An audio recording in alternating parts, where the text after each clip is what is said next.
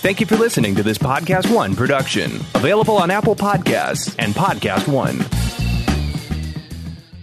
We begin today's meditation with a few sipping exercises to remind us a little treat can go a long way.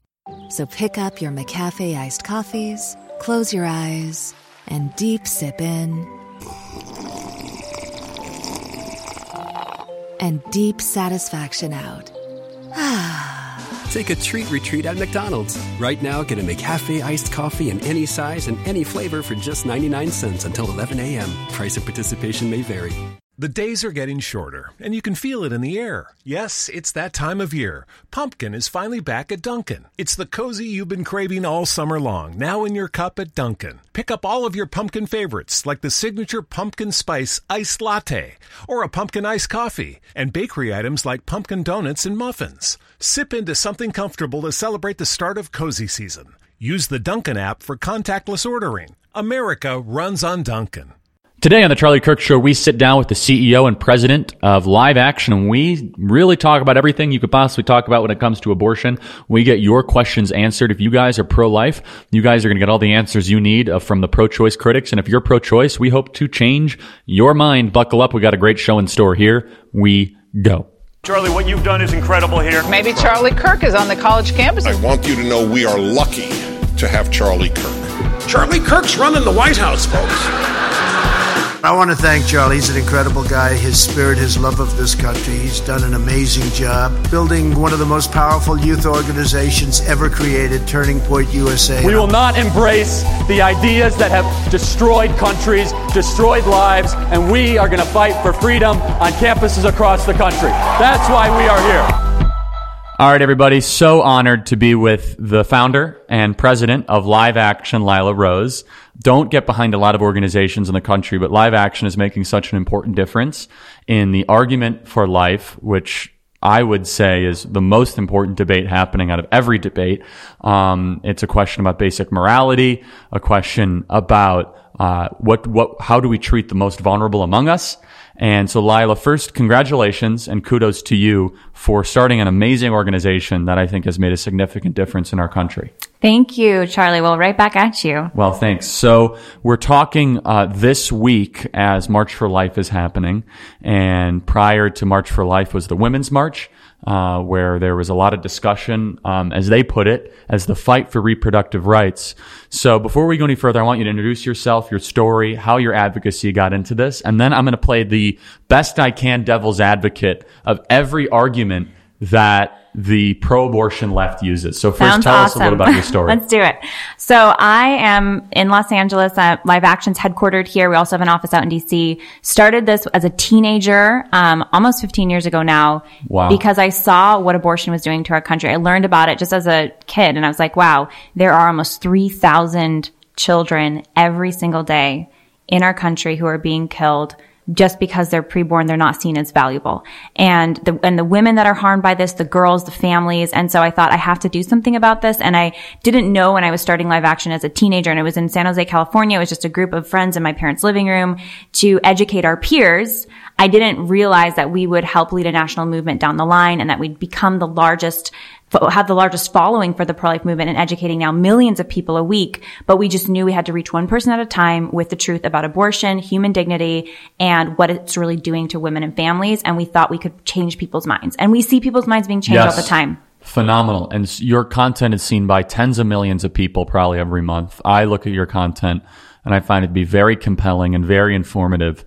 I grew more passionate. I'm now a donor to Live Action after your interview with Dave Rubin. Thank you, where he pressed you respectfully. And I think we're going to get Dave into the total pro-life camp. I'm totally with you. Dave's on his way into the pro-life camp for sure. He's been very, I think, moved by you and many others that have had conversations about this. And one of the things you talk about, and I'd love to have you elaborate on this, is you describe babies in the womb as preborn children. Talk a little about how it's important we use appropriate language when describing this debate. First of all, in the abortion conversation, so much of it is euphemistic, meaning they're false words that are used to describe, to try to make a really horrible reality sound good. So even the word abortion doesn't really do justice to what an abortion does, which is a violent procedure that literally dismembers a growing human being in the womb, or suctions them to death or poisons them to death, depending on the abortion procedure. And so we talk about them we talk about human beings in the womb in terms of them being children, because that's what they are. Mm-hmm. I mean, even the definition of the word fetus, so you hear the abortion advocate saying it's just a fetus, right? Or it's a clump of cells. I mean, all this language that sounds very dehumanizing, depersonalizing, but you look at the definition of the word fetus in the dictionary, Merriam-Webster, and it says young one or child. Yeah. We know this is just a name for the gestational age of a human being, but they're a human being just as much as you or I, Charlie. And so we repeatedly say these are children. They have a father, they have a mother, they have dignity just like you and me, and they're worth fighting for just like you or me. Are you guys in student loan debt? Did you guys believe the siren song of the cartel of the colleges? Are you guys worried about how you're going to get your next payment done? Well, it's okay. It's understandable because there is a path out. It's called Credible. Credible.com is an online marketplace that gets you pre-qualified student loan refinancing rates up from 10 different lenders. It helps people get out of student loan debt, and if you've got student loan debt, you guys can benefit. It benefits by a lower rate. You can save on interest, or you can lower your monthly payment, which is basically more cash in your pocket. And with shorter loan term, you could get debt-free faster. You can consolidate all of your student loan bills in one place. You have serious peace of mind. Credible customers have given awesome reviews. I've seen some of them about how much better their lives have been after refinancing their student loan debt. On Credible, you see actual pre-qualified rates from up to 10 different lenders, whereas with some online marketplaces, you get ranges of rates or ballpark estimates. It only takes a couple minutes to check rates, and when you check a rate, it doesn't impact your credit. I can't stand when credit gets impacted, when you just try to figure out certain rates and you're curious and all of a sudden, boom, next thing you know, your credit gets hit. Like a bad car accident. That's not good. They're so confident that they have the best rates, they'll give you $200 cash. $200 cash. $200 cash if you refinance your student loans with a better rate elsewhere. I mean, how can you beat that? They never sell your data, which is important to me, so you won't receive these ridiculous spam or phone calls from dozens of lenders. So right now, visit credible.com/Charlie. That's credible.com/Charlie. When you refinance your student loans via Credible, they'll give you $200 gift card. Fill in a couple of pieces of info to find out what rates you are eligible for. Again, that's credible.com/Charlie. Refinance your student loans and start saving. So let me ask the question then, when would you argue life begins? Well, I don't even argue it. It's just I acknowledge it because it's a scientific fact.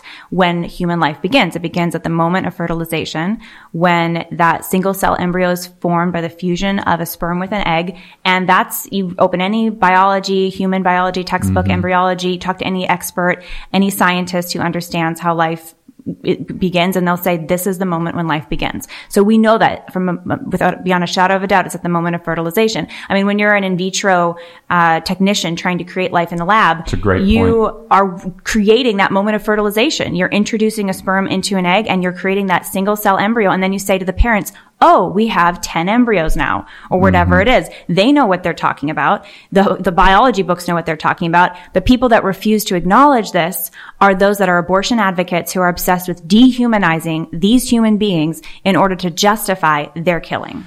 That's very well put. And so the opposition will then say, or people on the abortion side, one of the arguments they make is, but it's not a life, or it's not a human life up until, and they all have their own arbitrary answer to that. Right. So some would say, well, I guess heartbeat is reasonable, or brain waves, or sentience, or some would say once it has autonomy outside the mother's womb. So let's just talk factually. What are the current abortion laws in America, and how do they actually relate to the rest of the world?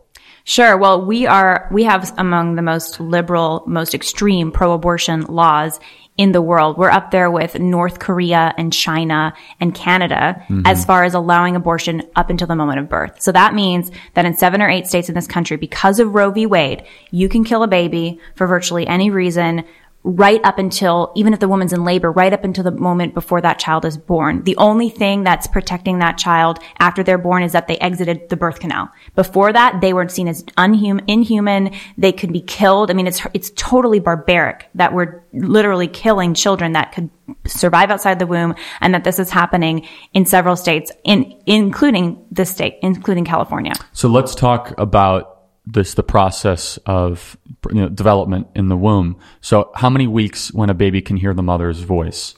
So that is often in the second trimester. The baby, you can can start recognizing their parent's voice. And that's why when they're born, and into the third trimester, it becomes comforting for them. Heartbeat is like 8 to 12 weeks, right? Heartbeat is just 3.5 weeks. So 21 days. 6 weeks, you get brain waves. I mean, it's crazy how quickly in just the first trimester that little baby is growing. And then by the second trimester, past about 23 weeks, some babies can survive outside the womb if they're given medical intervention. Do you find women that have abortions know these facts usually? Often, I think there's a ton of ignorance. So a lot of women are not aware of prenatal development. They're not aware of these milestones like the heart beating or the brain waves. They're told by the abortion industry that it's just a clump of cells, that it's not a big deal. And I think also there's a sense in our culture that abortion is a good option. It's the right thing to do. And so not only are a lot of women just ignorant or not aware, not informed about these milestones of the development of their baby, about what the abortion procedure actually does. They're also, I think, being told the message that if they get pregnant and they're not ready, quote unquote, or they're in school or they have a job or they're, maybe don't have a lot of money, whatever it is, then abortion is the right option. So it's this twofold thing where on the one hand, they're not given information about their actual pregnancy and their baby. And the other hand, they're being told by society that abortion is going to help them get forward in life, when it doesn't actually help them in any part of their life. It just makes them now the mother of a child who's dead. That now they have that in their history, that heartache and that pain, that they are now the mother of a child that did exist but is now killed by an abortion. So when I go on college campuses and I get these questions, the feedback I get is I'm not allowed to talk about it because I'm a man. Obviously, that's a horrible identity politics argument. It's dismissive of facts and logic regardless of the messenger of those, because facts and logic and truth is completely agnostic to the deliverer. Any individual can say it. What do you say to the argument when you hear on college campuses, it's my body, my choice, my sovereignty, and you can't tell me what to do with my Sure. body? Well, first of all, you being a man, I think all the more reason to fight for life, because every child has a father that's a victim of abortion, and half the victims of abortion are little boys, little girls. So we need men involved 100%. So I'm grateful that you're so passionate about this, Charlie. The my body, my choice thing. Look, you hear it all the time. I have to ask it. Yeah, of course. And look, I'm a woman. I believe in my bodily autonomy. I believe that I should be making choices about my body, and I do. But when I'm pregnant, and when I was just pregnant with my son, I just had a baby. Congratulations. Thank you. It's one of the most amazing experiences of my life. But when I was pregnant with my son, there was another body in my body. There was another human being in my body. He's a boy. I didn't have male body parts all of a sudden. That's a very good point. It was his body in my body. Yes. And our bodily rights end where another person's bodily rights begin. So the fact is, I don't have the right to go hurt somebody else's body, period. It's a very good point. So to say, you could ask the question to a pro-abortion activist, and I'm going to do it this semester. When you're pregnant, how many heartbeats are there in your body? That tells you how many people there are. That's a very good point. I'm going to use it. And if it's twins, there might be 3. Or more, there might be 4. So. That's great. So other people will say, but life does not begin until the individual can be independent of somebody else's care. What do you have to say about that? Well, this is a common argument by the it's a very common industry. argument. And there's like the case of the violinist. Like if you have I don't know if you've heard this, but if there's a famous pro-abortion argument. The violinist is if you are a person and you're hooked up to this famous violinist who needs you for life support and you're only allowed to unplug them after 9 months, is that a fair use to give your body to this violinist? Do you have the right to unhook them? This is the argument to say, you should not have to have another person dependent on you, right? That's the idea. Why should you have to have this world famous violinist dependent on you? Here's the thing. First of all, children are dependent both in and outside of the womb, okay? They're dependent. My newborn needs me or another adult caretaker to care for him, or he won't be able to survive. So dependency does not indicate how human we are. It actually can speak that we're not human. It actually can speak to how human we are, because human beings are made to be interdependent and dependent at certain times in their life. That's a very good point. That's just part of our human community. And every child is dependent both in the womb and outside the womb in different ways. So our dependency doesn't take away our value. Actually, it makes us that makes us in a position that we should be valued more by those around us and cared for more by those around us. And one other thing on the violinist argument, the reason that argument doesn't work is because a child is not a world famous violinist. I mean, maybe they'll grow up to be one. So build out that argument more, just so I've never heard this. The pro-abortion argument, it's kind of a famous one, says, hey, the reason that it's okay to have an abortion is because if in a situation where if you, Charlie, were hooked up to a world famous violinist who needed to literally your body to stay alive, would you have the right to walk away from them and allow them to die? So what do you mean by hooked up? Meaning some form of life support. Your organs were helping them survive. Okay. You were still alive, right? Like a pregnant mom is still alive and walking around, but your body is being used by this other person, right? First of all, I would say, if that's what it takes to keep another person 9 months alive, I think the loving thing to do would be to try to help them. And it's not, you're still alive, right? I'm trying to understand the logic of their Well, argument. I don't think it's very logical. Yeah. The other bigger point though is a child, all of us started life that way. You and I both started life needing our mother, being dependent on her. Do you think these people are self-loathing of their own existence? I think there's definitely, the term for that is antinatalism, this idea that it's better to not be born. Yeah, I do think that that's a big ideology that underpins a lot of the pro-abortion movement for sure. This idea that life isn't worth it, it's better to not exist. It's very nihilistic and very dark. Yes, it is. And it's, life is beautiful. Life is a gift. And human beings, if you can't agree that human beings have ultimate dignity, that they're worth fighting for, that they have human rights, then yes, abortion becomes okay, genocide becomes okay, all the human rights abuses of the past become okay. So a common argument I get on campus, and I'm doing my best I can to make the argument. Well, the arguments are kind of illogical, so it is sometimes hard to. I'm parroting bad arguments, but I'm doing it for the sake of our audience. They say, but what about rape, incest, life of the mother? Right. And so, first of all, talk about statistically how common or uncommon these actually are, because it dominates the entire debate, despite being how often and how frequent? So according even to Planned Parenthood's research arm, Guttmacher Institute, it's less than 3%, as little as less than 1% of all abortions are because of rape, incest, or the life risk to the mother. So say that again. So we're talking about a fraction. We're talking about 1, maybe up to 3% of all abortions, so almost 1 million abortions a year, are for those reasons. And so the other reasons would be what? 97 to 99% would be what? I mean, convenience. It's convenience. So that's really what it's about. It is about that. I saw Alyssa Milano go on television and say the Republicans or the conservatives or the pro-lifers, however she said it, it was all about making sure that women can't have abortions and rape, incest, or life of the mother. They use those sob stories as justification for the 99%. Convenience abortions, where we're literally having abortions because we just didn't feel up for it. We're a student. We're maybe already have a couple kids, whatever the reason is. They're not life or death reasons. Even that being said, there is never a medically necessary reason to have an abortion. I've heard you said this on Dave Rubin. Yeah. And so I have to press you on that. Can you explain that? This is something that's really misunderstood. And it's not just my opinion. This is the position of thousands of board-certified obstetricians, gynecologists, medical experts, through APLOG, an association that Live Action often quotes and features.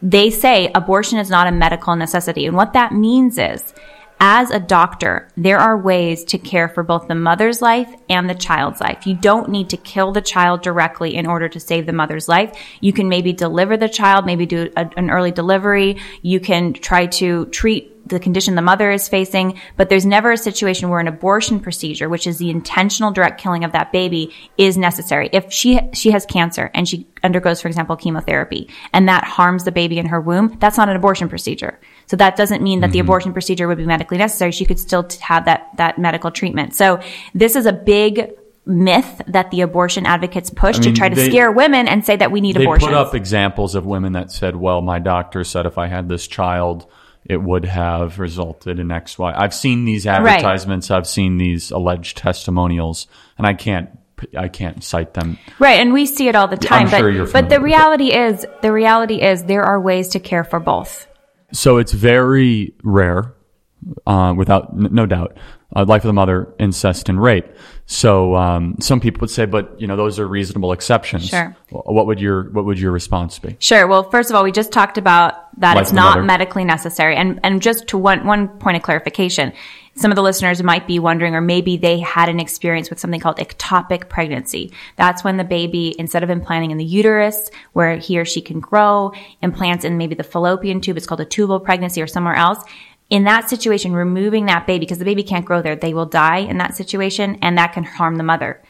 removing that baby is a tragedy. There's no technology we have right now to reimplant the baby in the uterus. I wish we did. That's not an abortion procedure. That's very good point. There's a big distinction there because the abortion advocates will say, well, because you might have to remove an ectopic pregnancy, therefore abortion's okay. No.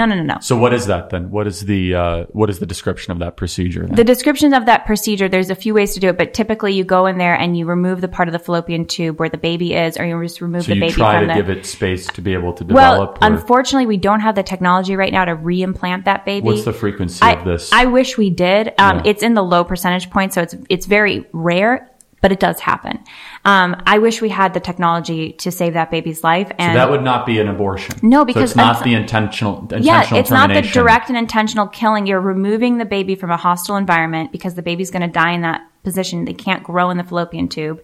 And you're also doing it because the mother's life is at risk too. So that's a situation that's very complex, but ethically speaking, it's not directly or intentionally killing that child. And that's what every abortion procedure does. Got it. So that's the distinction you make to say that's not an abortion. Correct. Because it has to do with the intent of the action, that is intentional, and the direction of the action, that it's a direct killing. When you remove that baby from a fallopian tube, you're not directly killing that baby. That baby is going to die in a hostile environment in that fallopian tube if you leave him or her there. Yes. I wish we had more technology to treat these situations. Maybe one day we will. Well, we should. I mean, we're spending all this money giving it away to Planned Parenthood. We give them over $500 million a year to the abortion industry. Why don't we use that to improve maternal health? Yeah. Anyway, President Trump cut a little bit, thank God. But there's still too much going. Way too much. So then... Rape and incest. Yeah, rape and incest. And then I want to get back to one other thing you said earlier. So rape and incest. This is something I get all the time. Sure. No, we get it all the time. And it's really just extremely horrific cases here. I mean, we're talking women that have been horribly mistreated, or young girls. And in the situation where there's any victim of assault, the perpetrator needs to be held fully accountable. We need stronger laws on the books. The laws are unbelievably weak. An average rapist will serve 5 years in prison. Agreed. They're unbelievably weak. And there's even some weird stuff where some rapists can get paternal rights in some states. So there's all kinds of weird stuff that can be improved. Yes. That being said, look, the criminal there is the rapist. They're the criminal. And we don't even give the death penalty to rapists in this country. In fact, federal law prohibits it, that you can't give the death penalty to a rapist. So why would we give that death penalty and abortion to that innocent third party, which is a child who didn't get to choose how he or she came into the world? And also, just as important, the woman, for her healing, having an abortion, if she does get pregnant, in a rare situation she gets pregnant after an assault, having an abortion is not going to help her heal. It's not going to take away the trauma of the rape she endured. It's another violence against her and now this innocent baby. And it's just going to add more violence to her. And it's not going to help her look back or have a flashback of that's always going to take it away of the rape she experienced. It's just going to add more trauma. So for her sake and the child's sake and for the sake of justice, we should care for them both. Some would say, and even some conservatives would say, but you don't want to force the woman to have that child, right? That's what they would say, is that you're now forcing her to have a child that was forced upon her. Well, that child exists. I mean, I think that's this language of we shouldn't force her to have the child, or this child was forced. I mean, once there's a child, there's a child.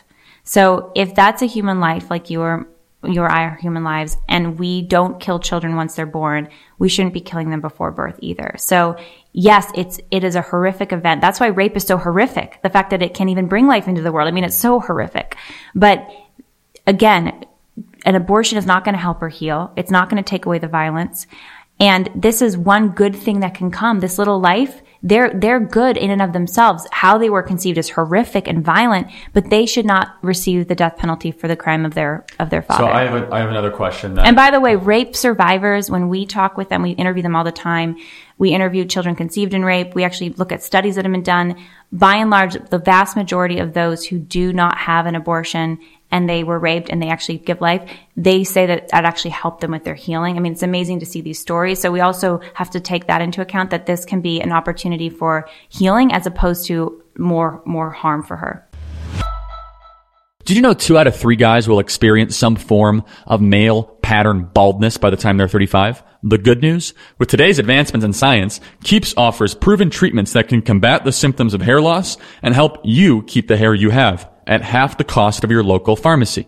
You don't have to go broke to avoid going bald. Keeps offers generic versions of the only 2 FDA-approved hair loss products out there. Some of you may have tried them before, but probably never for this price. Plus, Keeps now offers a prescription shampoo to keep your scalp healthy too. Find out why Keeps has more 5-star reviews than any of its competitors, and nearly 100,000 men trust Keeps for their hair loss prevention medication. Keeps treatments start at just $10 a month. Plus, a limited time, you can get your first month free. That's one heck of a deal for getting to keep your hair. So I personally don't have this problem. In fact, they say that hair loss runs by the great uncle in your family. There's some weird study on your mom's father. He had a full head of hair his entire life. So I'm just fine in this category. But I see some of my Turning Point alumni getting kind of thin upstairs. Getting kind of thin. Do something about it. If you're ready to take action and prevent hair loss, go to keeps.com/Kirk to receive your first month of treatment for free. That's keeps.com/Kirk.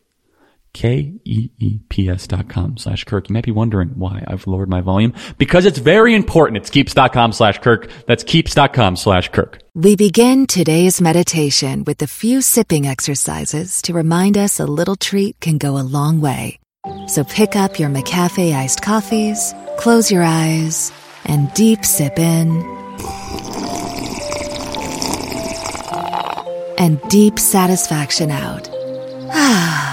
Take a treat retreat at McDonald's. Right now, get a McCafe iced coffee in any size and any flavor for just 99 cents until 11 a.m. Price of participation may vary. So you said something earlier, and this is a tough question for people in the pro-life movement to wrestle with. So I'm definitely going to ask it. When does life begin? You said it begins at conception. So some would ask the question, does that mean that, the position would be to get rid of Plan B, to make that illegal? How would you wrestle with that?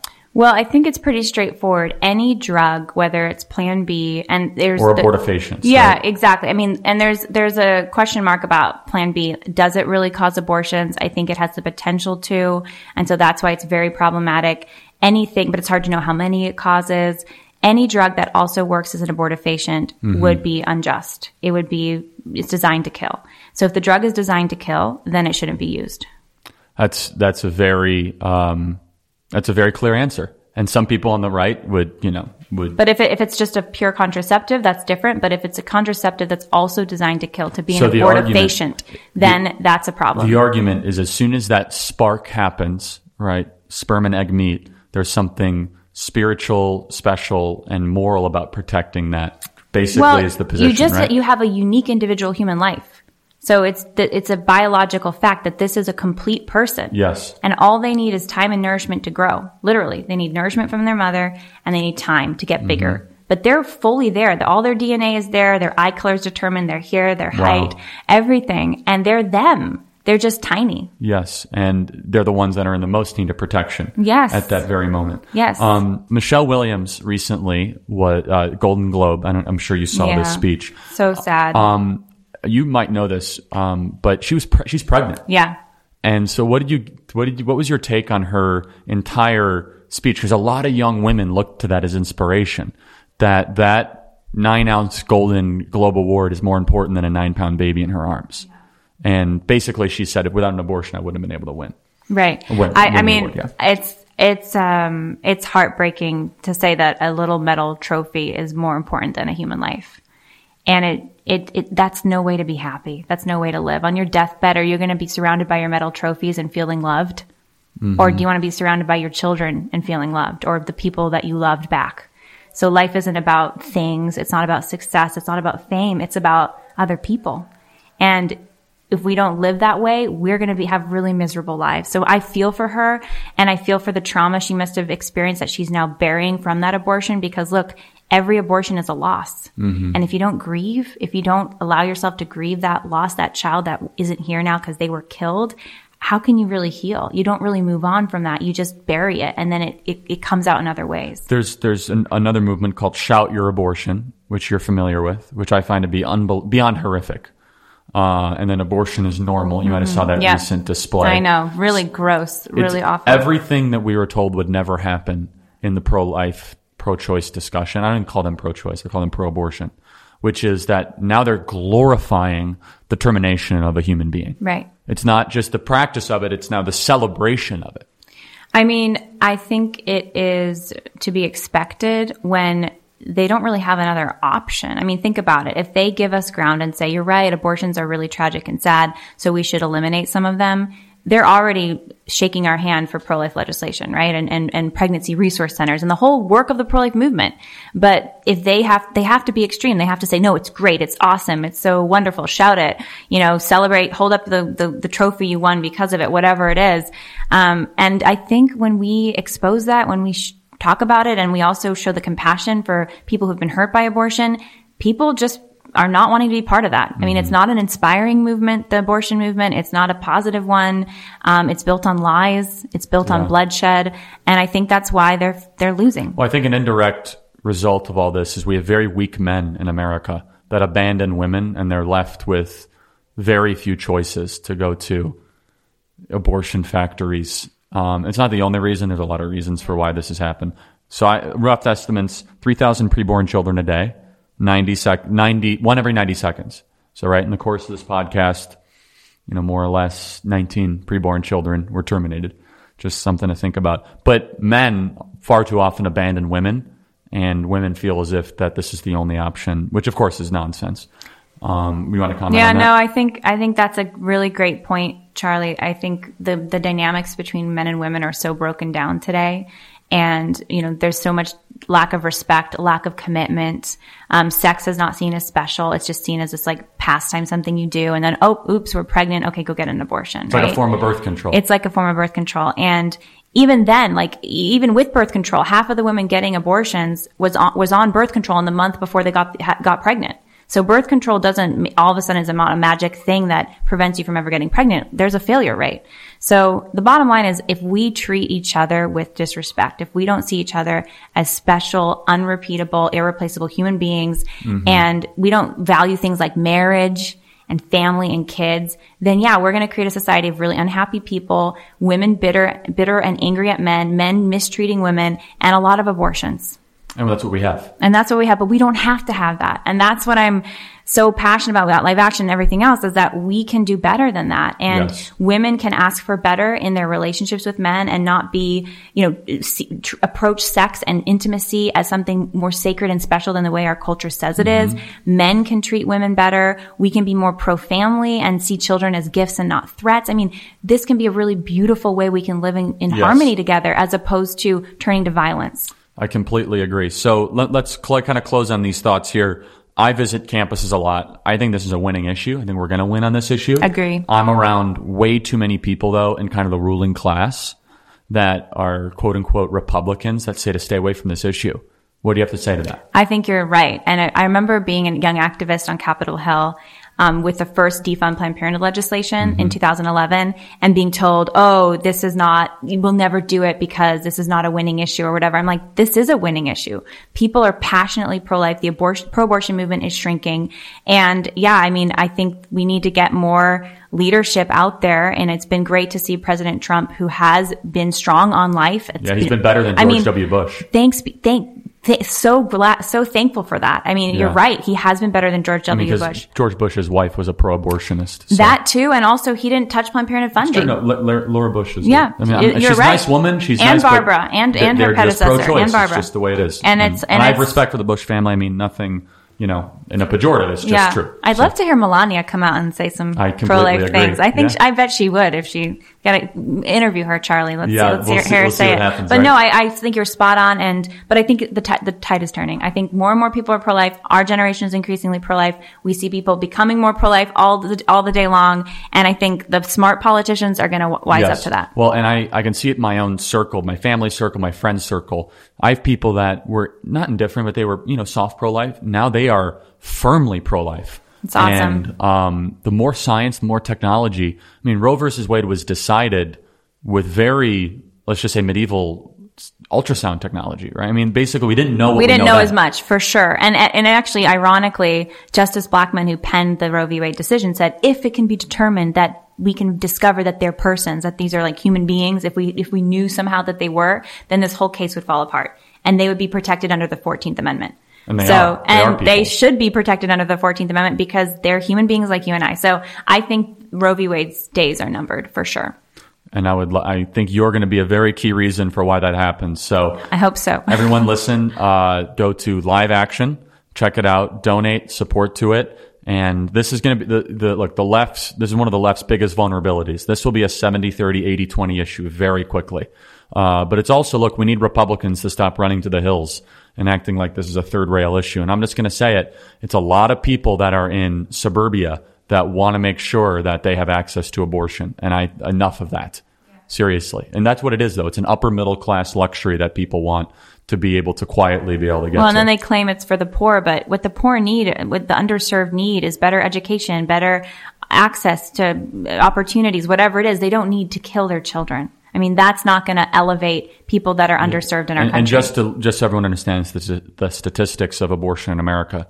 So the black population is more or less like 13% of the U.S. population. About half of that is women, and about half of that is infant bearing age, basically, childbearing age. So about 3.5% of the population in America are black women that are able to have children. They compose 40% of the abortions.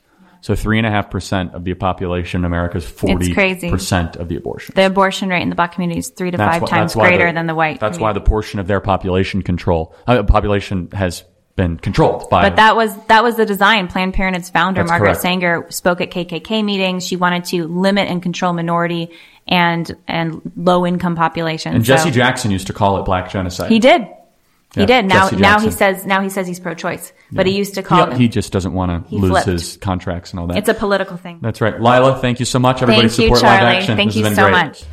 What a great show that was with Lila Rose from Live Action. And if you guys want to get involved with Turning Point USA, go to tpusa.com. That's tpusa.com. Make sure you guys are subscribed to The Charlie Kirk Show. Give us those 5-star ratings. Thank you guys so much for supporting the show. It's imperative you are subscribed to The Charlie Kirk Show. Type in Charlie Kirk Show. Hit subscribe. Till next time, this is Charlie Kirk, host of The Charlie Kirk Show. Thanks so much.